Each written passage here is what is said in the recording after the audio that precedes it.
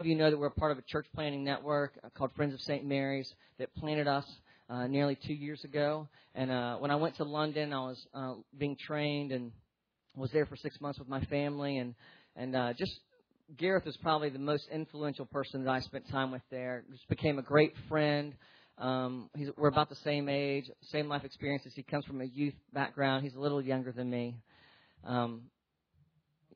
And he's single. I said that this morning. He actually has a girlfriend, and we're hoping that she doesn't listen to the podcast. I'd be bad if she heard that in London. But, I'm looking out for you. Anyway,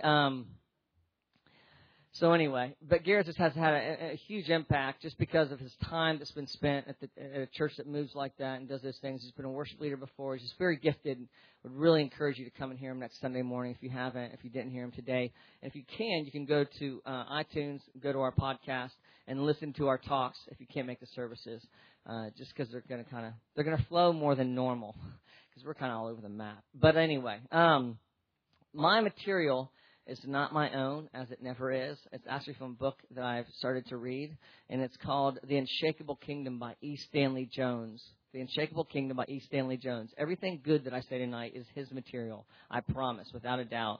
Some of the funny stuff might be mine, but the content and the meat comes from more of a scholar, and it's totally stolen.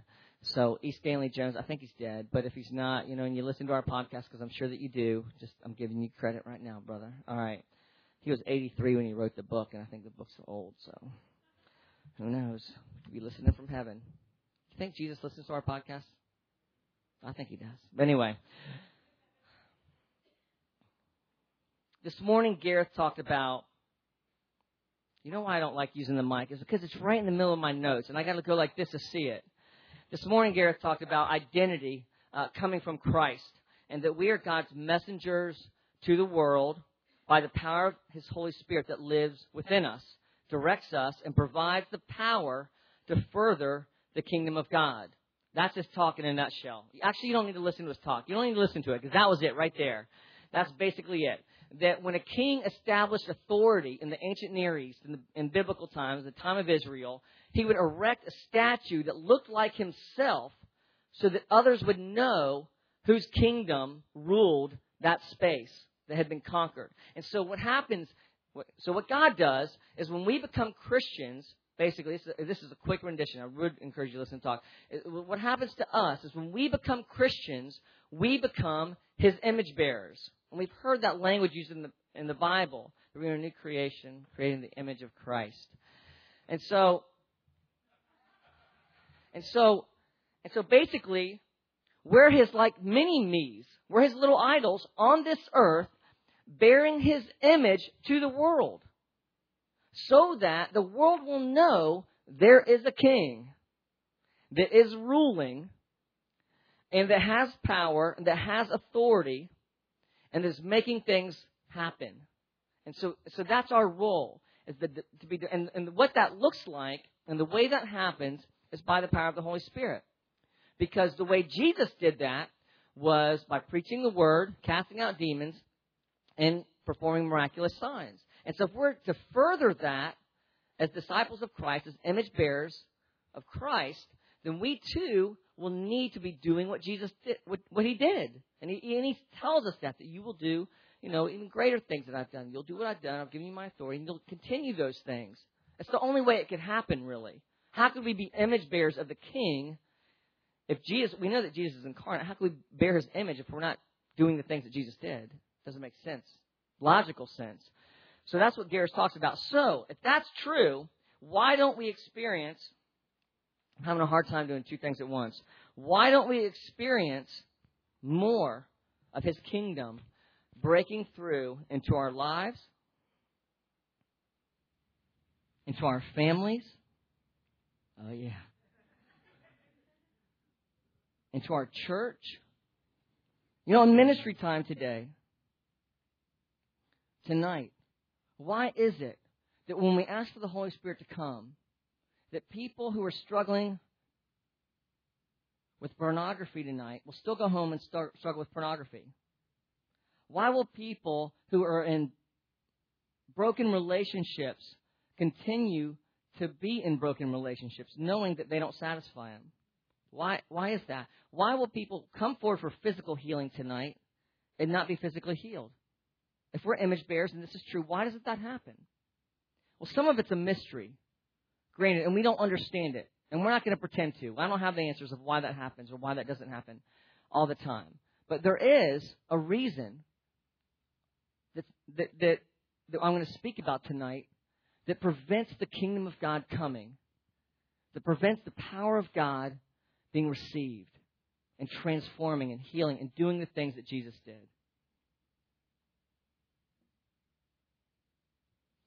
The main thing that blocks us from experiencing the kingdom of God is ourselves. We are the ones who are the greatest hindrance to the kingdom coming on earth, coming in our lives, impacting our families. And it's not because we don't do it right or we don't understand it enough. That's not it. It's because we're selfaholics. We're selfaholics. We would rather serve ourselves than serve the king. You know, in the ancient Near East, I told you that a statue would be placed to remind the people whose authority they were under. The king of whosever image that was did not demand perfection from his subjects. He demanded loyalty. And he says, if you're loyal to me, then I will bless you. If you're not loyal to me, I will curse you. And in the same way, the reason we don't experience the kingdom of God is not because we're not perfect like Jesus. That's not it. Because God said that He would transform the world through man. Through man. Okay? And Jesus was the archetype that came, who began it, and we're to continue that. So it's not perfection that God is after. It's loyalty. It's loyalty. And the reason we don't experience the kingdom is because our hearts are loyal to us. That's the bottom line, is that we are selfaholics and we would rather serve ourselves than submit and serve the King, the good King. What's ironic about this is that in an effort to serve ourselves, to do what is best for us, we directly oppose the kingdom of God. And the kingdom of God is the place where we find and will only find our true identity, our true value, our true self. And so when we serve ourselves, we're actually opposing ourselves. Because we will only be the greatest, the truest, the most powerful when we find our place in God's kingdom. Jesus deals with this directly. In Matthew 16:13-17, He says this. Now when Jesus came into the district of Caesarea Philippi, He asked His disciples, who do people say the Son of Man is? And they said, some say John the Baptist, others say Elijah, and others Jeremiah, or one of the prophets. He said to them, but who do you say that I am? Simon Peter replied, and again, just want to tell you, everything that Simon Peter says is in the plural. It's representing the whole group. So it's not like Simon Peter screwing up again. You know, like whenever he denied Jesus. It's just Simon Peter is representing. He's like the representative speaking for the hearts and the minds of all the disciples, okay? And so Simon Peter replied, you are the Christ, the Son of the living God. And Jesus answered him, blessed are you, Simon Bar-Jonah, for flesh and blood has not revealed this to you, but my Father who is in heaven.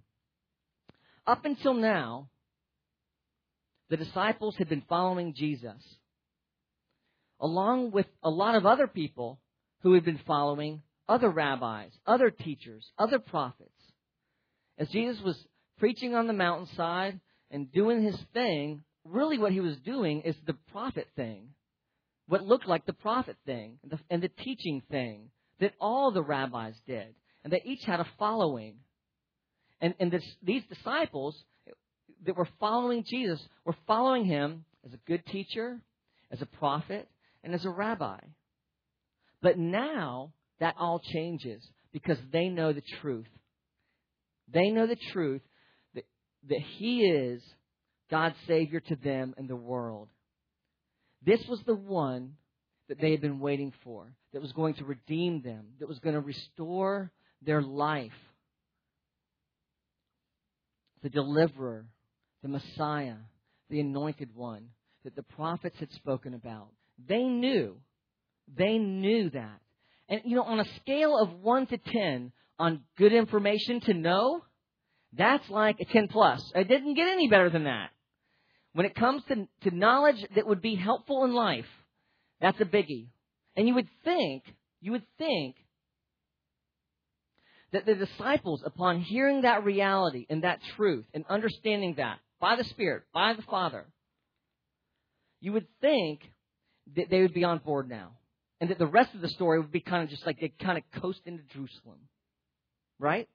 Because, they know that He is the Son of God. They believe it's the Son of God. Well, exactly the opposite happens. It all goes nutso, crazy. Bizarro world enters in to the kingdom visit as an inside joke. Whitey, Jonathan White, he's got crazy things happening in his life all the time. He's like, here's a story from Bizarro World.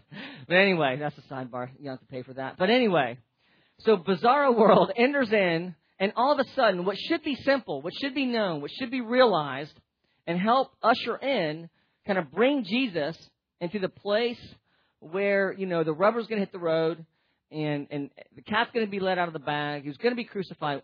It just went crazy. The exact opposite happened.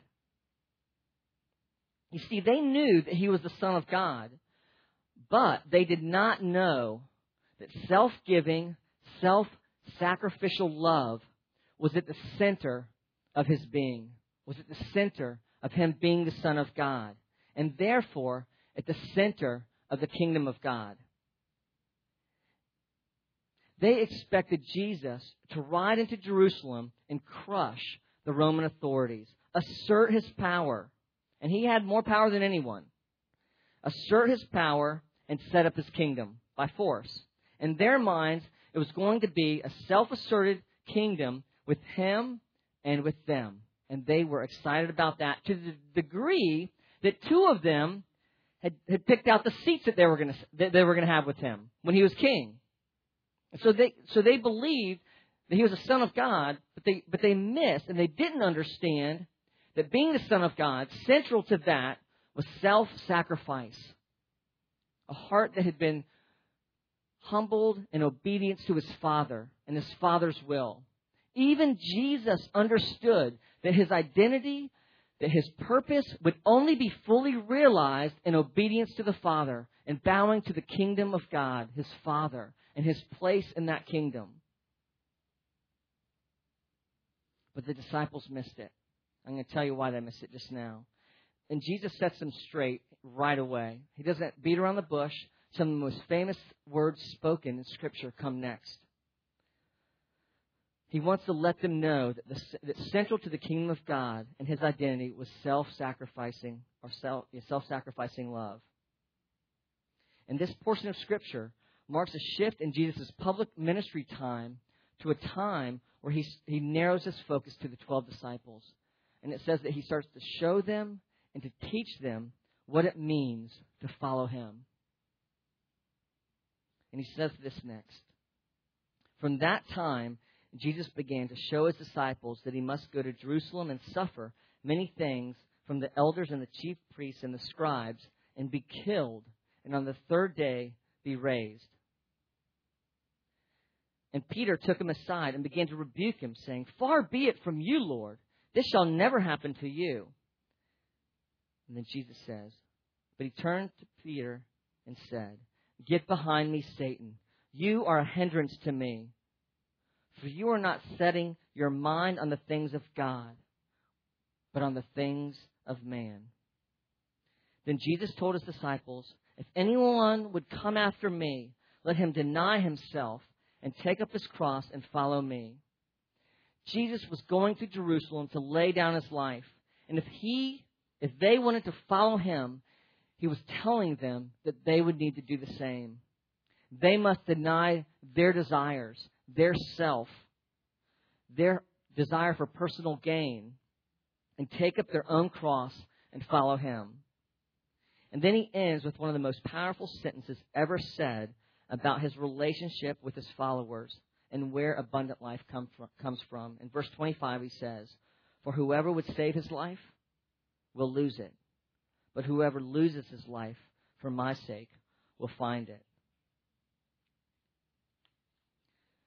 You see how that correlates with what I was saying earlier? If you want to find your life, if you really want to serve yourself, that's only going to happen when you die to yourself and trust that I have the best life for you, that you will find your place in my Father's kingdom. But when you serve yourself first, you actually will lose life, not find it. It's easy for us to read this text. I mean, I read this, I'm like, what morons? How could they miss that? I mean, they knew he was the Son of God. Why wouldn't they just be following him like, okay, we don't get it, whatever, dude, we're with you though. But they don't do that. They resist him at every turn. And I think, they missed it for the same reason we miss it. We don't like the idea that our relationship with Christ will cost us anything. That we can serve ourselves. We want to serve ourselves, and at the same time, we want to be able to serve Jesus. We want both. We want both. And why do we miss the kingdom? Why don't we experience more of the kingdom? Because we're too busy serving ourselves, building our own kingdom, worrying about ourselves. When we take our focus off ourselves and surrender to what God wants, things fall into place. Jesus was teaching them and us that his self-sacrificing love involved their and our self-sacrificing love. If we want the kingdom, we have to sacrifice. That's the only way we're going to experience it. They didn't want to do it, just like we don't want to do it. And Peter said, and he was representing them all, our minds are easily caught up. Like Peter, our minds are easily caught up in what is best for me. Peter did not want that to happen to Jesus. That will never happen to you, Jesus. Why do you think Peter said that? Because he didn't want it to happen to him. He knew, because he followed Jesus, that Jesus was his rabbi, that eventually he would be doing the things, saying the things, and teaching the things of Jesus. And so when Jesus said that, immediately Peter and the disciples, as Jews would know, that means we're in for the same thing that he's in for. So Peter's concern has nothing to do with Jesus. Peter's concern is about himself, about his kingdom, what is best for him. And he doesn't want to die on a cross. That's why Jesus rebuked him like he did. Because Jesus knew, and he knows today, that as long as you are focused on the things of man, as long as you are focused on yourself, you will not experience my kingdom. You will not come into the identity that I've died to give you. I mean, imagine Jesus telling them he's getting ready to go and die for them. Why is he dying for them? Well, he's told them to give you freedom, to set you free. I'm going to die to you to give you a new hope. I'm the Messiah, the Son of God. I will bring life. I will prepare a place for you in heaven. These are all the things that Jesus tells them. He's been telling them. He's been demonstrating. He's been preaching, been showing them these things. And they're basically saying, well, actually, we're just going to kind of serve ourselves. And Jesus wasn't going to have anything of it because he loves us so much. He wants us to know that if you want to experience life to the full, the kingdom of God, and all the bonuses that come with that package, then you have to get your eyes off yourself, feeling sorry for yourself, playing the victim card all the time. It's all about me. How is worship going to make me feel? What am I going to go away with? What am I going to do after college? How much money am I going to make? What kind of house am I going to live in? You don't realize that we have Christianized self-aholicism. That's a word. We've made it okay to be self-aholics. Even in our church, it's dangerously close. We come back again and again. We emphasize healing again and again. And that's important, that we are on a path of healing all the time. But if that path takes you away from being obedient to what God has for you to do, you will never be healed. You'll never be restored. You'll never become who you were created to be. The reason you are healed is so that you will become Jesus Christ with skin on. You will become his statue in this world of transformation. So when you ask the question, why am I still depressed? Why am I still struggling with these things? Why am I still who I am? It's because your eyes are on yourself and not on the King and not on being healed to be used by the King. You want to be healed so that you can be healed for yourself and then live a happy life.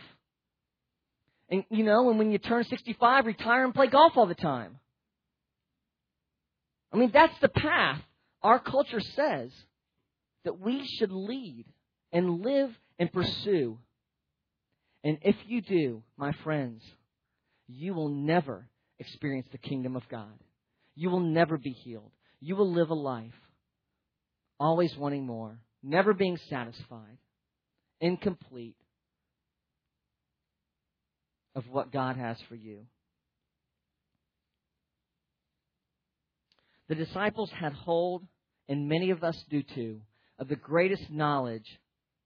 Whoops, I turned the page too early.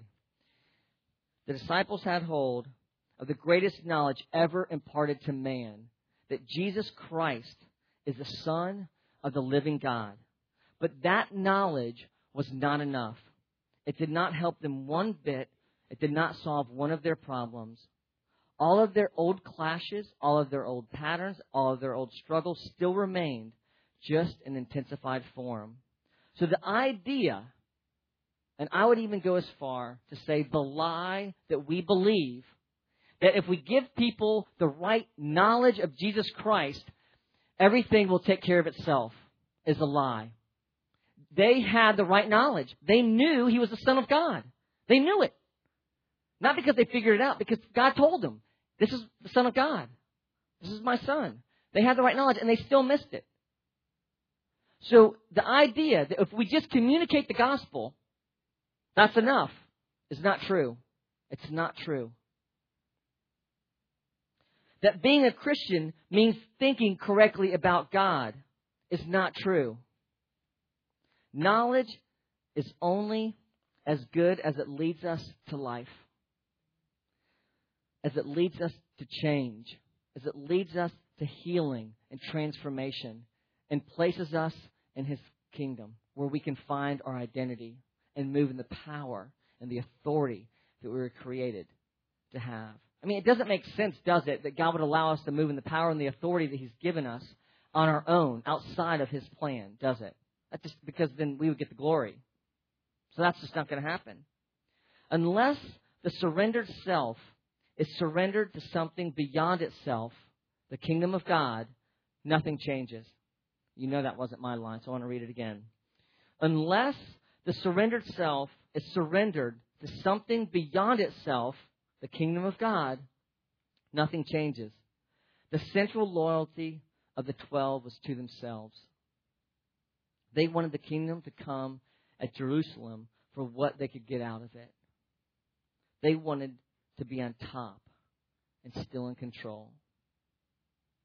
When you surrender to the kingdom of God, meaning that you trust that what is best for you will only come in allowing God to use you for furthering His kingdom. That's what it means to surrender to the King, to the kingdom of God. That you trust Him, that He knows what's best. When you surrender to Him, you surrender to the God of love, who will make you into something you could never be on your own. You will think things, say things, dream things, and do things that will blow your mind, that people won't understand. You are allowing God to attach you to a power that created the universe. I thought of this analogy this morning as I was riding my bike. It's like we're each a fuse. Christians and non-Christians, we're like a fuse, a big fuse. That you know. And when we become a Christian, we get plugged into Jesus Christ by the Holy Spirit. And we become powerful all of a sudden. Our fuse leads to something rather than just kind of sparking. In a fuse, there's fire. It can burn. It can, it kind of looks neat, and it kind of looks nice in the dark and everything. A fuse isn't bad, but it certainly is much better when it sets off something that goes boom, something that's powerful. And so when you become a Christian, and many of us, we believe this and we experience this. We get attached through the knowledge that Jesus is the Son of God to a powerful source, through the Holy Spirit. But we never allow God to place us in a place where He can display His glory through us. On Halloween, we got these. I was passing through South Carolina coming back, and we got these things, these illegal fireworks. My kids love to blow things up. And what it does is it has a tube, and you set this thing in the tube, and this long fuse goes in, it goes into the tube, and it explodes. And the first explosion shoots it up in the air, and the second explosion just makes this awesome display of fireworks. And it's like the tube is the kingdom of God in our life. And until we submit and allow God to place us in a place in His kingdom, we will never display His glory like we were created to. We'll satisfy ourselves with just being connected to the powerful, explosive dynamite. But we will never move and do what we are created to do unless we surrender to the King, unless we submit ourselves to His will in our lives. This talk is not about serving. I'm ending right now. This talk is not about serving and sacrificing and doing stuff for Jesus so that He'll love us more or be happy with us. I want you to leave with understanding it's about surrendering. It's about stopping serving yourself, thinking about yourself all the time, and starting to tell God, I want to surrender my life to You. I want You to have the parts of my life that I still am holding on to, the parts of my life that bring comfort to me, the parts of my life that I just love. And that could be a lot of things. I'm going to talk about that next week, what those things are and why we have a difficult time surrendering. Why do we have such a difficult time surrendering? Why is that so? That's what next week's talk's on. But what I'm after tonight, and we're going to have ministry right now, is just saying, God, I want to surrender. I just want to surrender. I don't know what that looks like. I don't know what it is. I don't know what the parts of my life even are that I need to surrender. Maybe. I know some, but I don't know all of them. But I believe this is the truth. I don't want my will to get in the way of yours. Okay? So don't go out and start, selling stuff and giving everything to the poor and doing this, and self-sacrificing love for Jesus Christ. That's not what I'm after tonight. I'm after, and what God's after is your heart. He gets your heart, He gets everything. You give Him your heart, He gets everything. And you'll do whatever He wants. You'll do whatever He wants when you trust Him with your heart. And He starts to heal you and restore you. So why don't we stand right now? And we're going to ask God to help us surrender our life to Him. Literally giving God every inch of our heart. Trusting that when we turn our life over to Him, He will only and always do what is best for us. What is good, what is loving. Father, we just invite You to come now. We surrender to You. We want to experience the joy that You have for us. The joy that comes in serving You, being a part of Your kingdom. Father, we don't want to do it backwards. We don't want to continue to make all these efforts to get You to love us. These efforts to stop, to start, to begin again, these patterns in our life that we seem that we can't get rid of. We're tired of those battles, Lord. We want You to come and to take those parts of our heart tonight that are causing us pain, that are preventing us from experiencing You. We want You to take those tonight as we surrender to You. And so we ask You, Holy Spirit, to come now and help us to surrender to the Father's will for our life. And again, you just might want to open yourself up. You might want to hold out your hands like you're receiving a gift. Just telling God, all of me. You have all of me. I want to surrender my agenda, Father, for Your kingdom. I want to experience the blessings of Your kingdom. The blessings that come when I'm loyal to what You want rather than to what I want.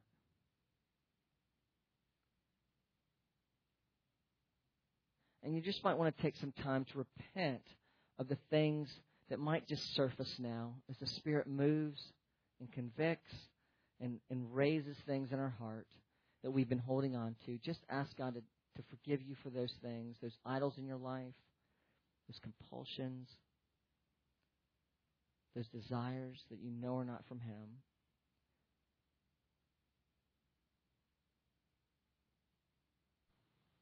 Father, we're thankful that as we ask for forgiveness, that you forgive us. As far as the east is from the west, that you remember our sins no more. Just come, Holy Spirit, now and fill each of us with the Father's will, the Father's love, the Father's kingdom would come now on earth as it is in heaven. And each one of us, that we would experience your blessings, your healing, and your transformation. Just as the worship music keeps going, I would just encourage you to stay in this place. You know, it's not often that we create space like this where I'm not asking you to come and have the answers. I haven't told you the answers. I've just told you that God wants your heart. He wants you to trust Him. He wants you to surrender. And just stay in this place and just say, maybe again and again, Father, I surrender my heart to you. I trust you with my life. I surrender my heart to you. I trust you with my life. I know there are folks here tonight that are struggling with shame. And we definitely want to pray for you. It's so often that when we believe the enemy, his lies, that somehow we don't deserve to be a part of the kingdom, that we take ourselves out. And so we choose not to surrender because we don't think we're worthy of the King. And again, Jesus doesn't desire, God doesn't want, He knows you cannot be perfect. That's why we need Jesus. He desires your loyalty. He wants your loyalty. So right now, Father, I just pray that any shame and any guilt that people have experienced or that they're experiencing now, that they feel like disqualifies them from being used in your kingdom, from receiving the identity that you have for them, to be your image bearer on this earth. I break the power of those lies in the name of Jesus Christ right now and ask that you would come and fill them with new hope, with truth, and the promise that Jesus has told us as His children that we will do greater things than He has done. Just come, Holy Spirit, now. Help us to surrender. If you're on the ministry team, if you can come forward and pray for folks, that'd be great. If you'd like prayer, again, just you stick your hands out. That lets us know. We'll come pray for you. If you want to come forward, we'll pray for you. You can stay right where you are, though. You can kneel. You can sit. If you'd like physical healing for something in your body that has been plaguing or bothering you, we'd love to pray for that as well, just over here on the side. Let's just stay in this place for a season as you feel led. Father, again, we just invite you to come in power, that you would move in each of our lives, helping us to surrender to your will, to your kingdom. Reveal to us, Lord, the parts of our heart that we've